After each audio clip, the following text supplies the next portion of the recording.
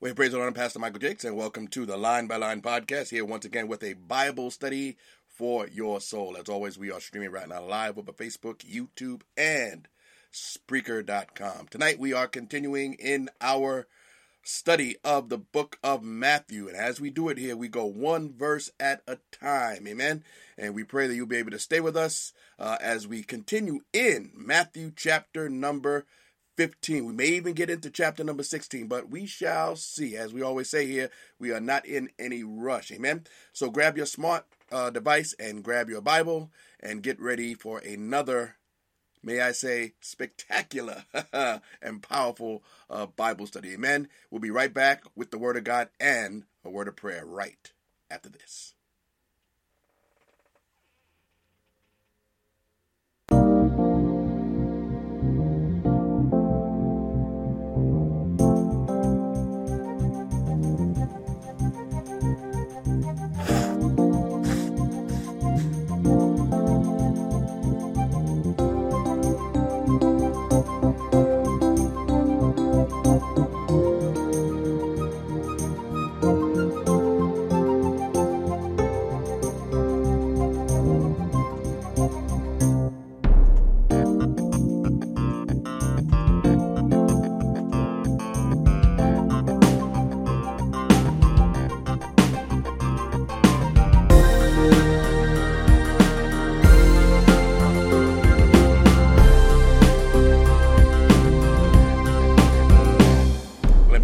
We are glad that you are here with us tonight. Tonight, as we said, we are continuing here in the book of Matthew, Matthew chapter number 15, and we're going to see right at the top that Jesus is going to do it again. Amen. But let's start with a word of prayer. Lord, we bless your name tonight. We thank you once again for giving us this opportunity, Lord, to open up your word. Lord, it is an opportunity that we do not take lightly. Lord, we pray that you will be with us as we open up your word, Lord Jesus. Lord, we pray that we will do no violence to your word. Lord, have your way. Bless those who will be with us in this study. Lord, I pray you will encourage, that you will empower, that you will enlighten. Lord, that you will just give us what we need as we open up your word. So, Lord, have your way. Draw us all together here in one accord. I thank you in Jesus' name. Amen and amen. Well, hallelujah. Hallelujah. We bless the name of the Lord, and we just thank him for who he is and what he is doing. God bless you, Tracy T. God bless you, Erigna. Amen. Thank you for joining us here in the study. Well, we want to begin in Matthew chapter number 15, and we're going to begin in verse number 29. Amen. Verse number 29. And if you can, stay with us to the end tonight. We're going to have a sort of a special announcement about tomorrow night, just what tomorrow night is going to be all about. Amen. Matthew chapter number 15, starting in verse number 29. It says, "And Jesus departed from thence and came nigh unto the Sea of Galilee, and went up into a mountain and sat down there." We see that this is something that Jesus does on a regular basis. He goes up into the mountain and he sits there. And when he does this, people follow him. Remember that Jesus literally had an entourage. He had a group of people, more than a group. He had a multitude of people that literally followed him around wherever he went. Amen. And here we see that he goes up into the Sea of Galilee. Now, goes up under the Sea of Galilee and sits down inside of a mountain here. It's important to note here that he is still in the vicinity of Gentiles. He is in Gentile territory.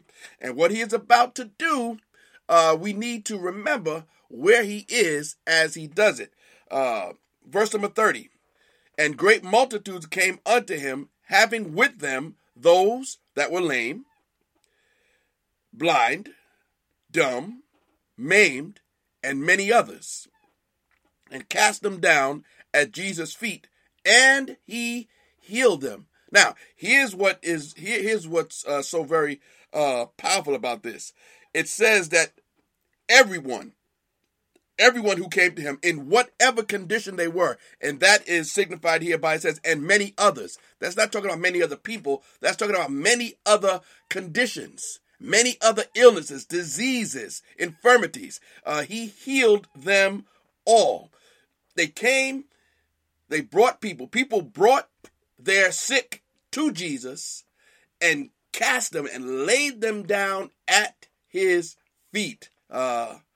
Being at the feet of Jesus is truly a special place to be. As we have coined, it is the greatest place on earth.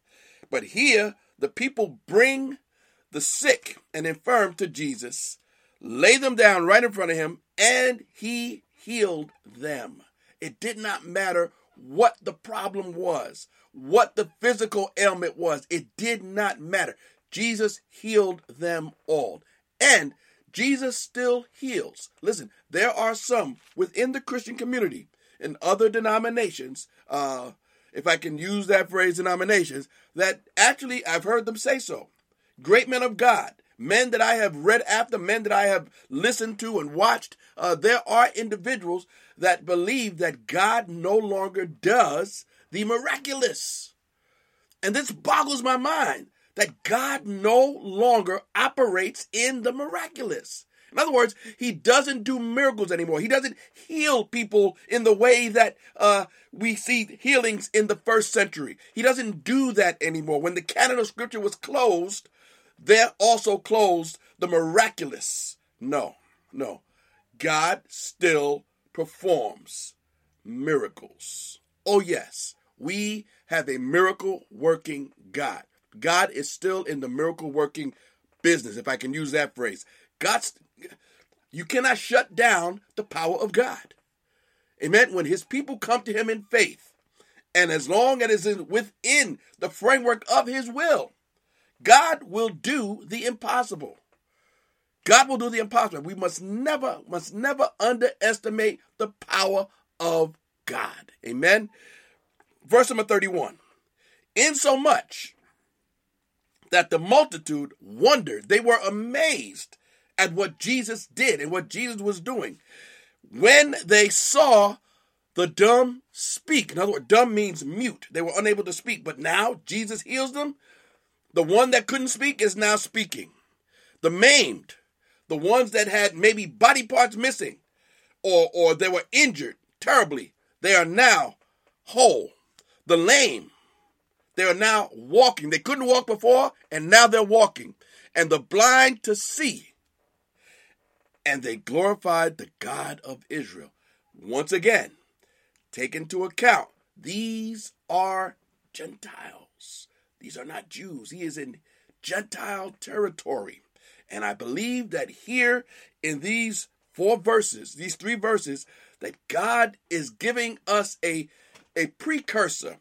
He's giving the Jews, he's giving the Gentiles a tease, a precursor as to what eventually he would be and what he would do to the Gentiles. Once again, Jesus came unto his own, and his own did not receive him. We read that in the book of John in the first chapter, but we also read in the book of Acts, where Paul shook the dust off of his feet and said, since you deem yourself unworthy of eternal life, talking to the Jews, we now henceforth go to the Gentiles. And that is where the gospel began to go full force to the Gentiles. And what we see here, once again, is just one of the opening acts, if I can use that word, one of the opening acts of Jesus and his power to not just the Jews, but to the Gentiles.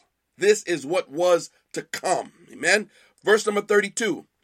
And Jesus called the disciples unto him and said, I have compassion on the multitude, because they continue with me now 3 days and have nothing to eat. And I will not send them away fasting, lest they faint in the way. Once again, we see that Jesus had compassion. I believe that Jesus' compassion is one of his characteristics while he was here on earth, and still has, that drove him. He says here that he could not bear, he could not see them being in need, that he wanted to give them something for being with him. In other words, he wanted to supply their need. He did not want to see them in this way. We see his compassion, chapter 14 and verse number 14. We see his compassion at chapter 12 and verse number 9, chapter 9 and verse number 36. Jesus shows compassion. and he still has compassion for his people. Verse number 33.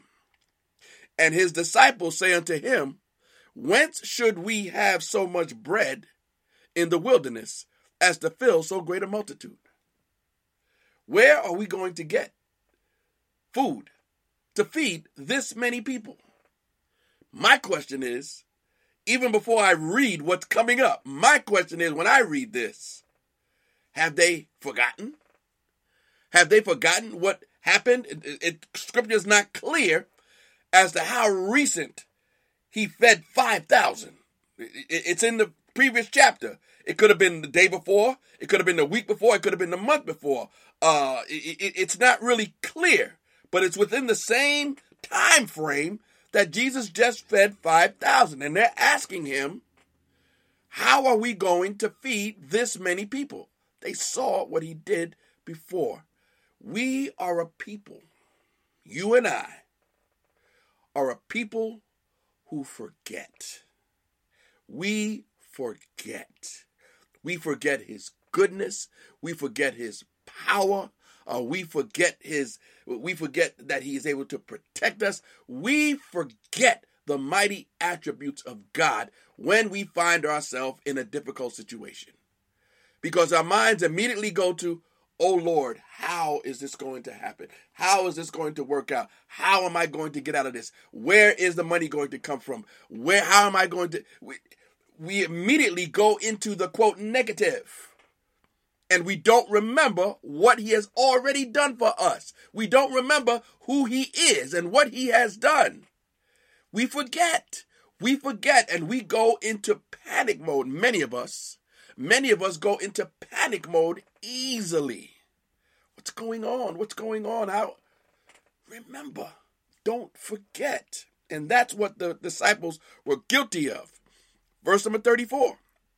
And Jesus saith unto them, how many loaves have ye? How much bread do you have? And they said, 7 and a few little fish. Now before, you know the story, just in the previous chapter, there were 5 loaves and 2 fish. 5 loaves and 2 fish. Here we see 7 loaves and a few fish. We don't know how many. And a few fish. And he commanded, I love this verse when I read it. And he commanded the multitude to sit down on the ground. Now, when we see that word command, it's talking about the authority that he had. It's not talking about that Jesus got up and said, hey, everybody, sit down. That's not what's being brought out here. The fact that he had the authority to speak and people listened. Now, we know there was a lot of people, and I'm sure he had to gesture to the people to sit down, and I'm sure the disciples may have had a part in playing and making sure all the people sat down. It doesn't say all of that. I don't want to read anything into it. But Jesus didn't need to shout and yell. Just his very presence commanded authority. Sit. And they sat. And that's the kind of authority that he has in turn given us in him. We have his authority in him, not in ourselves, not at all. But we have authority over things that would come against us. We have been given that authority. Amen. It says here that he commanded the multitude to sit down on the ground. And he took, verse number 36, and he took the 7 loaves and the fishes and gave thanks and brake them and gave to his disciples and the disciples to the multitude. Here we see what I'm going to call a divine protocol. A divine protocol. What do I mean by that? Jesus he gives to his servants, and then his servants in turn give what they were given out to the multitude. The divine protocol. God has given us a word. God has given us a word. God has given us a gift. God has given us a call. And we are to take what he has given us, and now we are to serve. Give out what the Lord has given us. That's what we see taking place here. It's a divine protocol. It all comes from him. He is the giver. He is the giver of the gift. He is the giver of the call. He is the giver. And we are to take what we receive and then give it out to those who are in need. Amen? Who are waiting for us to operate in the gift or the calling that he has given us. That is what we are supposed to do, that divine protocol. It says here in verse number 37, and they did all eat and were filled. And they took up of the broken meat, talking about the bread and the fish that was left, 7 baskets full. Love that number 7. The Bible loves that number 7 also. 7.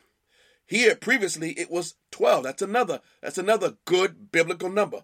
12. So when he fed the 5,000, there were 12 baskets of leftovers. Here, when he feeds this multitude, there are 7 baskets of leftovers.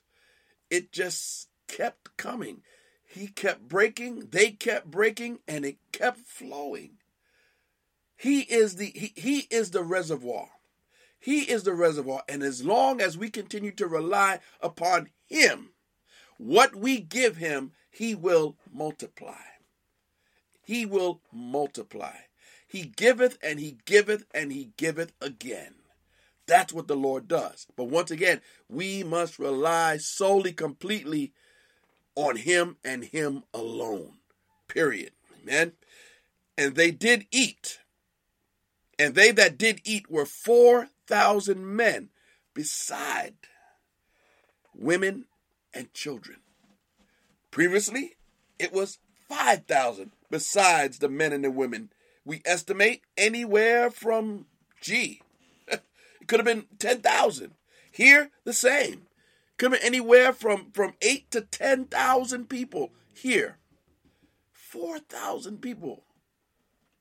Talking about the men and their families, all fed with 7 loaves of bread and a few little fish. It says here, and a few little fish. Scripture makes it very clear that these were 7 little fish. Not big ones, little fish. Amen. And he sent away the multitude and took ship and came into the coasts of Magdala. And so now he sends them all away. And now Jesus is going to continue on with his ministry. But once again, 2 powerful things happen in chapter 14, chapter 15.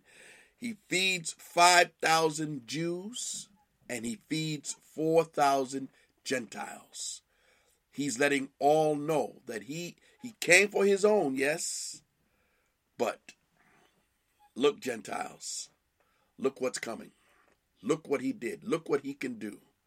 Watch him. Keep your eyes on Jesus. Amen. Chapter number 16. Let's jump into chapter number 16. Amen. Chapter number 16 is going to open up, as several of the chapters that we have read also, it's going to open up with the Pharisees and the Sadducees. And anytime you see the Pharisees and the Sadducees in the presence of Jesus, you know that there is going to be some trouble. Because all they were about as it pertained to Jesus was trouble. And here they come again. It says in chapter number 16, Matthew 16, verse number 1. The Pharisees also with the Sadducees. Now that's a very striking statement.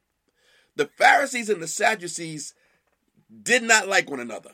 They did not get along. I guess the way that we could describe it, even though these were not strictly political groups not really, but you could say Democrat, Republican. In our country here, the Democrat, Republican have 2 totally different viewpoints on everything. They don't really get along. They have totally different platforms. And here, the Pharisees and the Sadducees also, they had totally opposite beliefs from one another. The Pharisees believed in the supernatural. The Sadducees did not believe in resurrection and all those types of things. So they're very diametrically opposed to one another. But for the sake of Jesus, the Pharisees and the Sadducees came together because they both wanted Jesus out of the proverbial picture. And so the Pharisees also with the Sadducees and tempting desired him that he would show them a sign from heaven. Tempting.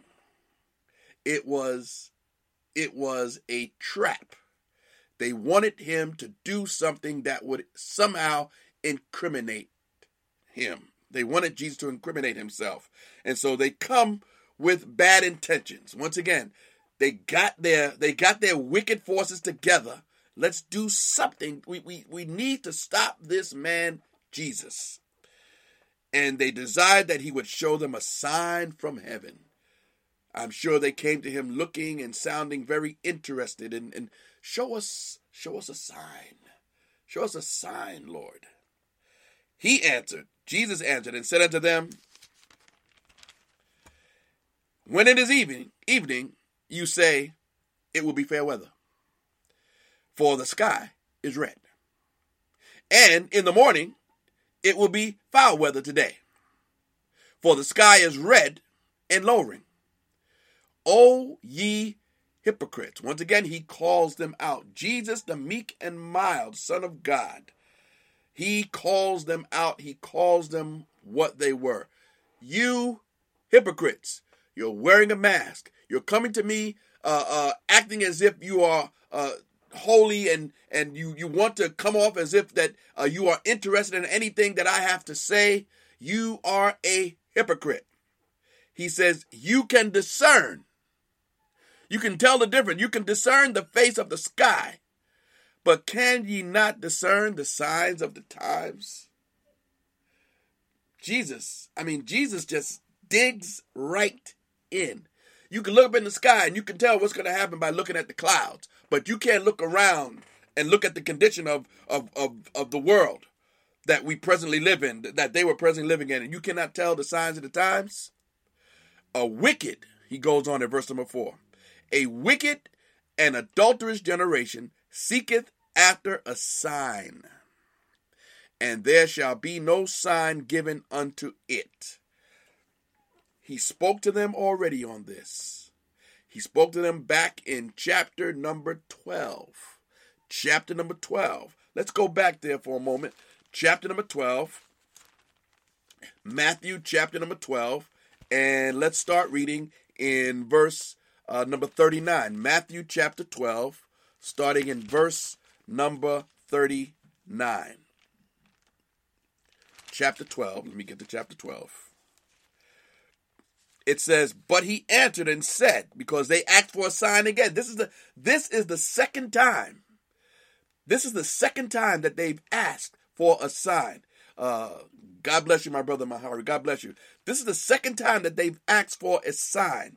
It says, and certain of the scribes, I'm in Matthew chapter 12 and verse number 38. Then certain of the scribes and of the Pharisees answered, saying, Master, we would see a sign from thee. And he tells them there will be no sign given unto you. Going back to Matthew 16, no sign given unto you except the sign of the prophet Jonah.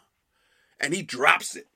You could say there was a mic drop right there. He gives them the sign he says, no sign will be given to you except the sign of the prophet Jonah. Boom. That's it. And he left them and departed. He leaves the Pharisees and Sadducees who hated him. He leaves them standing there. He just walks away after he makes this statement with no clarification, which he had already given them previously. Verse number 5. And when his disciples were come to the other side, they had forgotten to take bread. Then Jesus said unto them, take heed and beware of the leaven of the Pharisees and the Sadducees. Beware of the leaven of the Pharisees and the Sadducees. That is a warning. Of course, it's a warning to them, but it is also a warning to us. It is a warning to us. Verse number 7. They reasoned among themselves, saying, it is because we have taken no bread. They surmised among themselves there was a reason why Jesus was talking about bread, because we forgot to bring our bread with us from where we were. We forgot. That's why Jesus is talking to us about bread. Which when Jesus perceived, see, the Holy Ghost spoke and let him know exactly what was going on with them, and said unto them, O ye of little faith, why reason ye among yourselves, because ye have brought no bread? Why are you talking amongst yourselves, talking about the fact that you have no bread? Do ye not yet understand, verse number 9, neither remember the 5 loaves of the 5,000, and how many baskets ye took up? Neither the 7 loaves of the 4,000, and how many baskets ye took up? He's asking them to remember. This did not happen in a vacuum, and it just happened recently. Verse number 11. How is it that ye do not understand that I spake it not to you concerning bread, that ye should beware of the leaven of the Pharisees and the Sadducees? Why didn't you understand? Why didn't they understand? You see, the disciples were not yet grounded. They were not yet schooled. They were not yet filled with the Holy Ghost. And they just had no understanding and no perception of many of the things that Jesus spoke. Remember the parables. Jesus had to take them to the side and explain the parables to them so that they would have an understanding.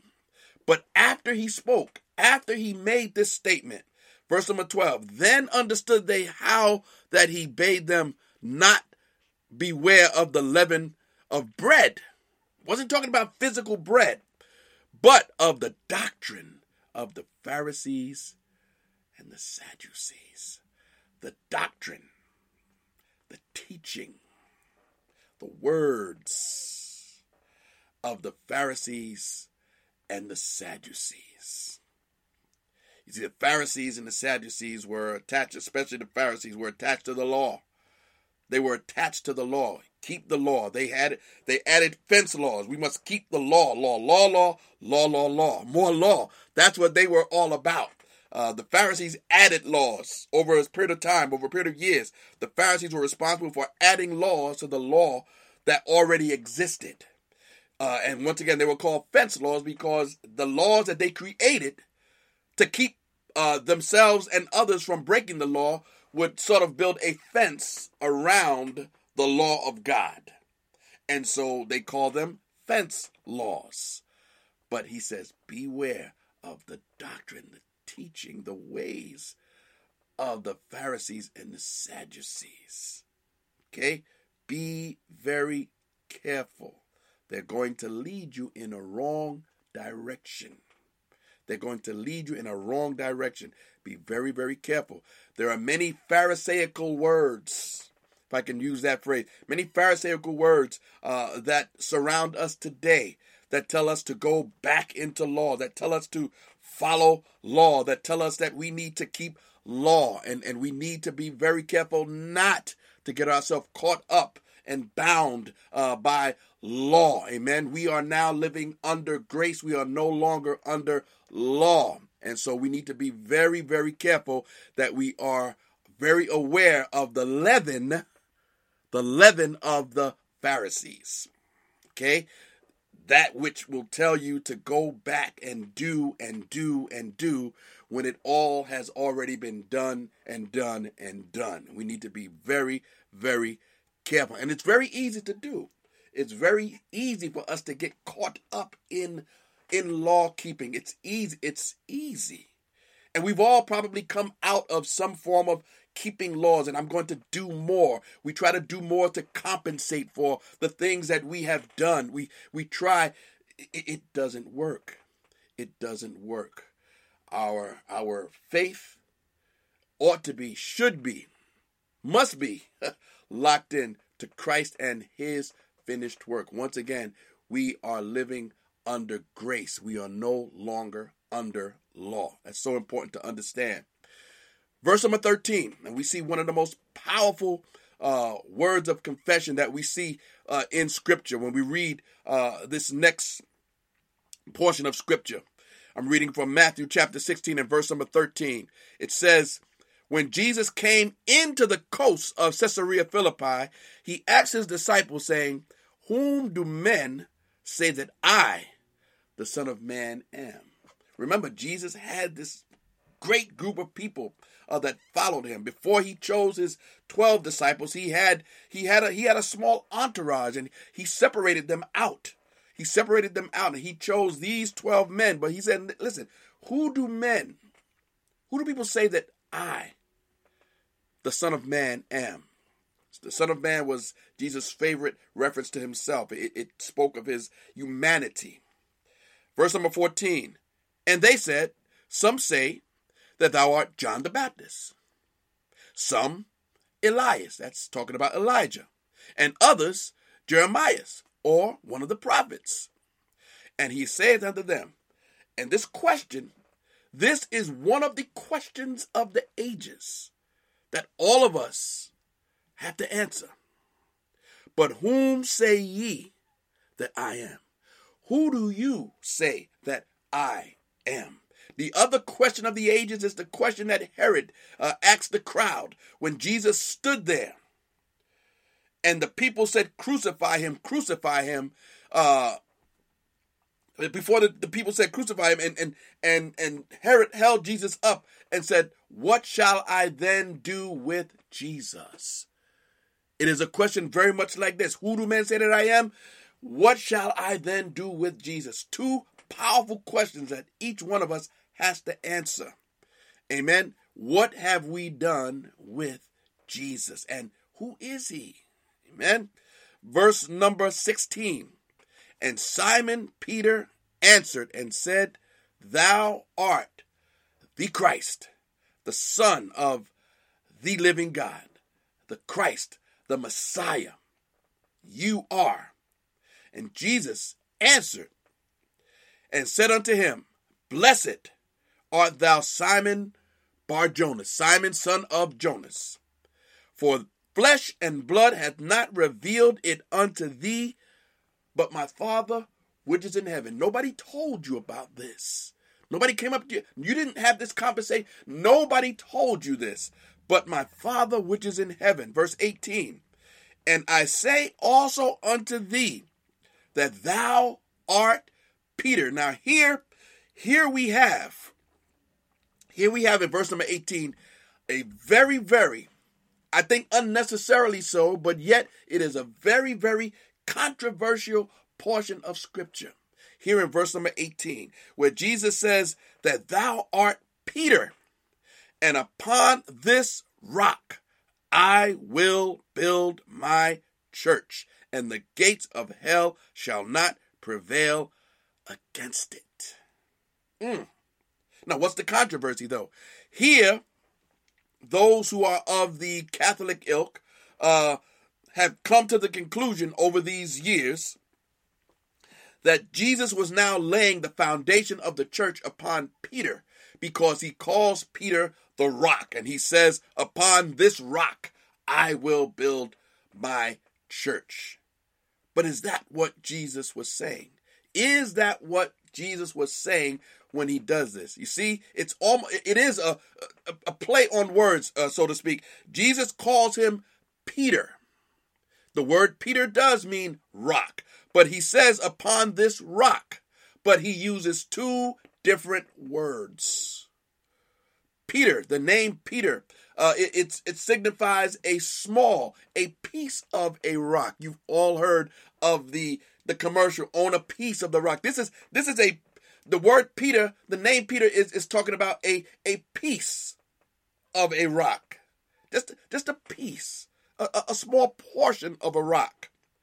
And upon this rock, that word rock is a different word from the word rock that Peter is in the original language. That word rock, the second word rock, is talking about a large mass. You've heard of the Rock of Gibraltar. It is a large mass. And if we could use the Rock of Gibraltar as an illustration, The second rock is talking about the rock of Gibraltar. Peter is just a chip of the rock of Gibraltar. In other words, what Jesus is saying here when he says he will build his church upon the rock, he's talking about he will build his church. Now, there's a bit of contention. Upon himself, as Jesus is the rock, or upon the statement that he says. The statement that the statement concerning Jesus, upon that you are the Christ, the Son of the living God. That is more than likely, this is how I've taught it. It could be talking about Jesus himself, but either way you put it, it's talking about the same thing. The rock that the church is built upon is Jesus Christ and him crucified. Listen, if you get the foundation wrong, if the foundation is cracked, if the foundation is faulty, then everything that's built upon it is going to be it's going to be twisted. At some point it's going to bend. It's going to give. That's why the foundation has to be Jesus Christ and him crucified. That's what it needs to be. That is the foundation of foundations. All other doctrines are built upon this particular foundation. And so when you don't have Jesus right, everything else, it's going to be a little skewered. It's going to be a little off. I've seen this happen in different churches. I've seen it happen with different people. When they don't have Jesus right, and not that we have this great understanding of who Jesus is, but when you don't understand who Jesus is and what he has done, when you don't have a proper understanding of the cross, and everything else has the potential to get a little funny. That's how people get into different things and different viewpoints and different fake views. That's how it happens, because somehow they got Jesus wrong. Jesus is wrong in their understanding of who he is. Amen. And once again, I'm going to read 18 because it's so powerful. That thou art Peter, and upon this rock of truth, this rock of ages, however you want to put it, upon this rock I will build my church, and the gates of hell shall not prevail against it. We are not, I am not, you are not building the church. He uses us. He more definitely uses us. But he is the builder of his church. His church. He will build it. And in spite of false doctrine, which is prevalent, in spite of false teaching, false teachers, in spite of doctrines of devils, in spite of all of these things, he is still building his church. May I make a statement that I believe that people are getting saved every day. I heard a statement recently that said that there are less people being saved. I believe that there are probably less people being saved, but that's because the gospel is not being preached as it should. That's why less people are being saved. But yet and still, he is building his church. And he will continue to build his church. He has a remnant. God has a remnant. And that remnant teaches the cross of Jesus Christ. Amen. The gates of hell shall not prevail against it. No false teaching, false doctrine, false teacher. None of that will stop the progress of the church. Amen. The church marches on. An old song we used to sing from back in the day. I'm old school. An old song we used to sing says, "Let the church be the church. Let the people rejoice. For we've settled the question. We've made our choice. Let the anthems ring out. Songs of victory swell. For the church triumphant is alive and well."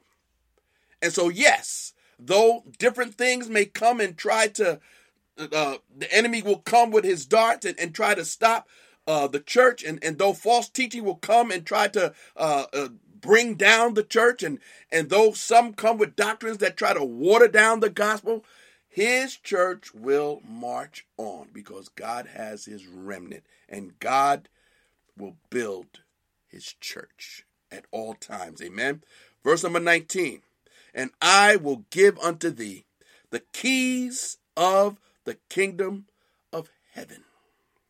And whatsoever thou shalt bind on earth shall be bound in heaven, and whatsoever thou shalt loose on earth shall be loosed in heaven.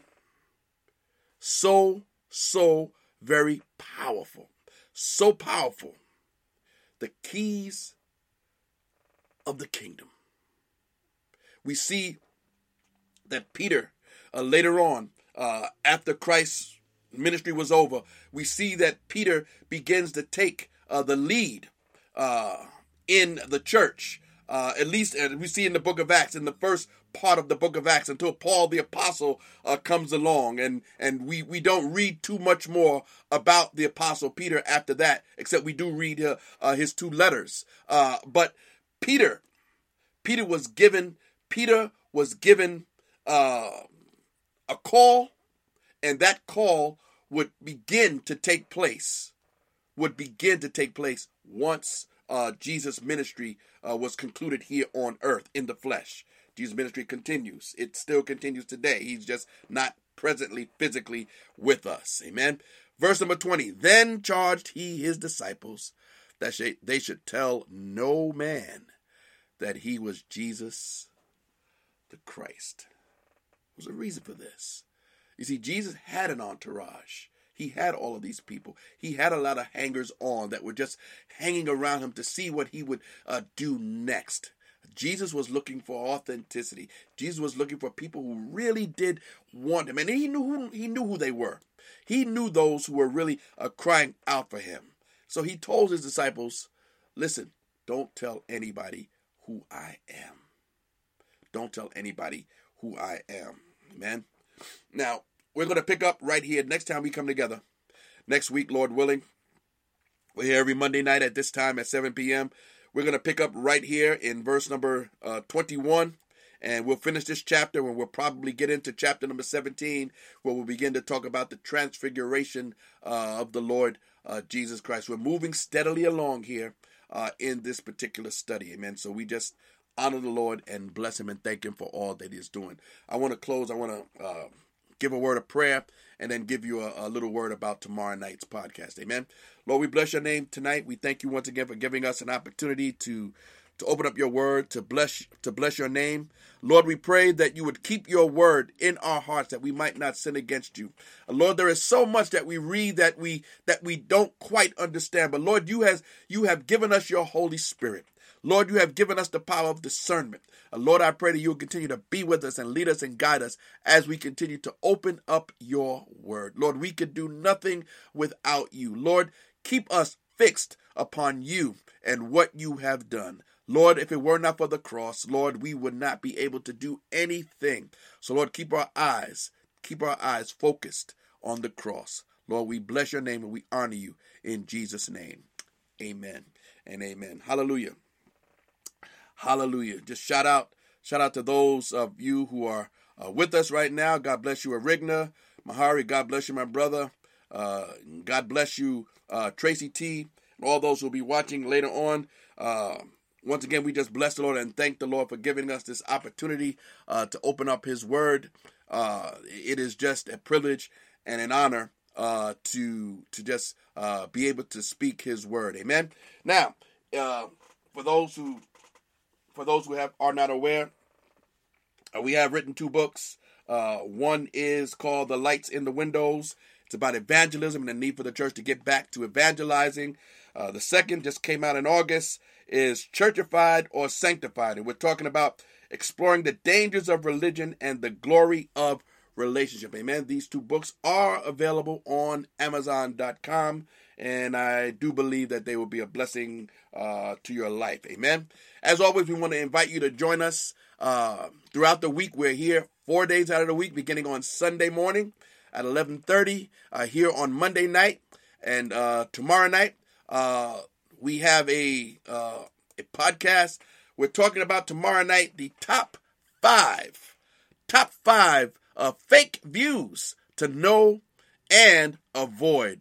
And we'll be unpacking the most persuasive but dangerous movements in today's church, and we'll have one dishonorable mention. Amen. So we're going to be talking about several of the movements that are on the scene right now that have taken the church by storm and that are gaining followers. And the reason why false teaching gains followers is because God's people are not in the word, and they are unable to discern between truth and error. That's how false teaching gets into the church. So we'll be talking about 5 of these powerful but dangerous views and movements on tomorrow night. Join us here at 8 o'clock p.m. If you can. Amen. That's tomorrow night. That's tomorrow night on the Bible Speaks Live podcast. Amen. And on Wednesday night, we'll be here with the Cutting It Right Bible study. We've just concluded 2 weeks talking about the eternal state, talking about the reality of hell and the lake of fire. And on tomorrow night, we're going to turn the table, so to speak. Tomorrow night, and Wednesday night, rather, on our first principles of the Christian life, we are going to talk about heaven. Amen. And just as we spoke about hell and the lake of fire, we read it, but we don't quite understand it. We read what it says about the pain and the torment and the fire, but yet it is something that our minds cannot grasp. And the same thing with heaven. We can't quite put our minds around the gloriousness of what heaven will be like. But join us on Wednesday night at 8 p.m. and we will begin talking about heaven. Amen. And on Sunday morning, join us here at 11:30. If you can't catch the podcast, then I know you're in church, as I am also. You can catch the replay at any time of the day, but this will be live at 11:30 a.m. and our series that will be concluding this coming Sunday morning, That Good Part. And we're talking about learning the value of sitting at Jesus' feet. Amen. And once again, that will be Sunday morning on the Sunday Sermon Series. Amen.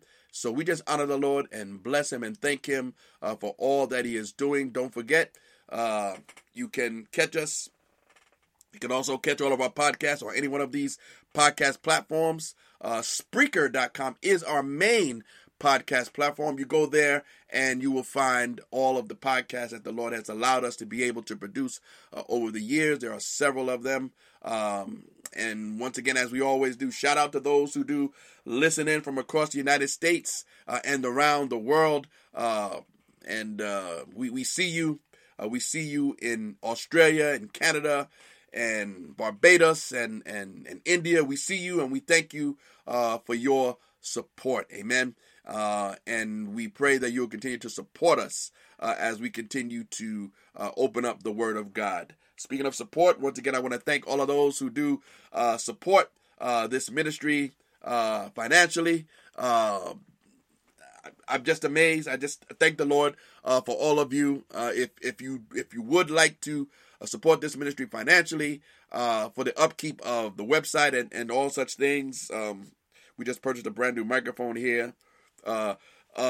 If you would like to support this ministry financially, you can go to our website at that'stheword.org and go to the give tab, and you'll be able to do so there if you so please. This ministry is not about the money or anything like that, but it's there for those who have a desire to support us. Amen.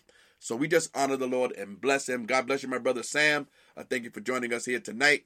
I just want to once again thank everybody for being here. And don't forget to be with us tomorrow night if you can. Amen. If you can. We're here. Once again, you can always catch the replay, but I'll be here live. Amen. And we will see you tomorrow night, 8 o'clock. Top 5 fake views to know and avoid. That's coming up tomorrow night on the Bible Speaks Live podcast. Amen. I'm Pastor Michael Jakes. We'll see you next time. May God bless you.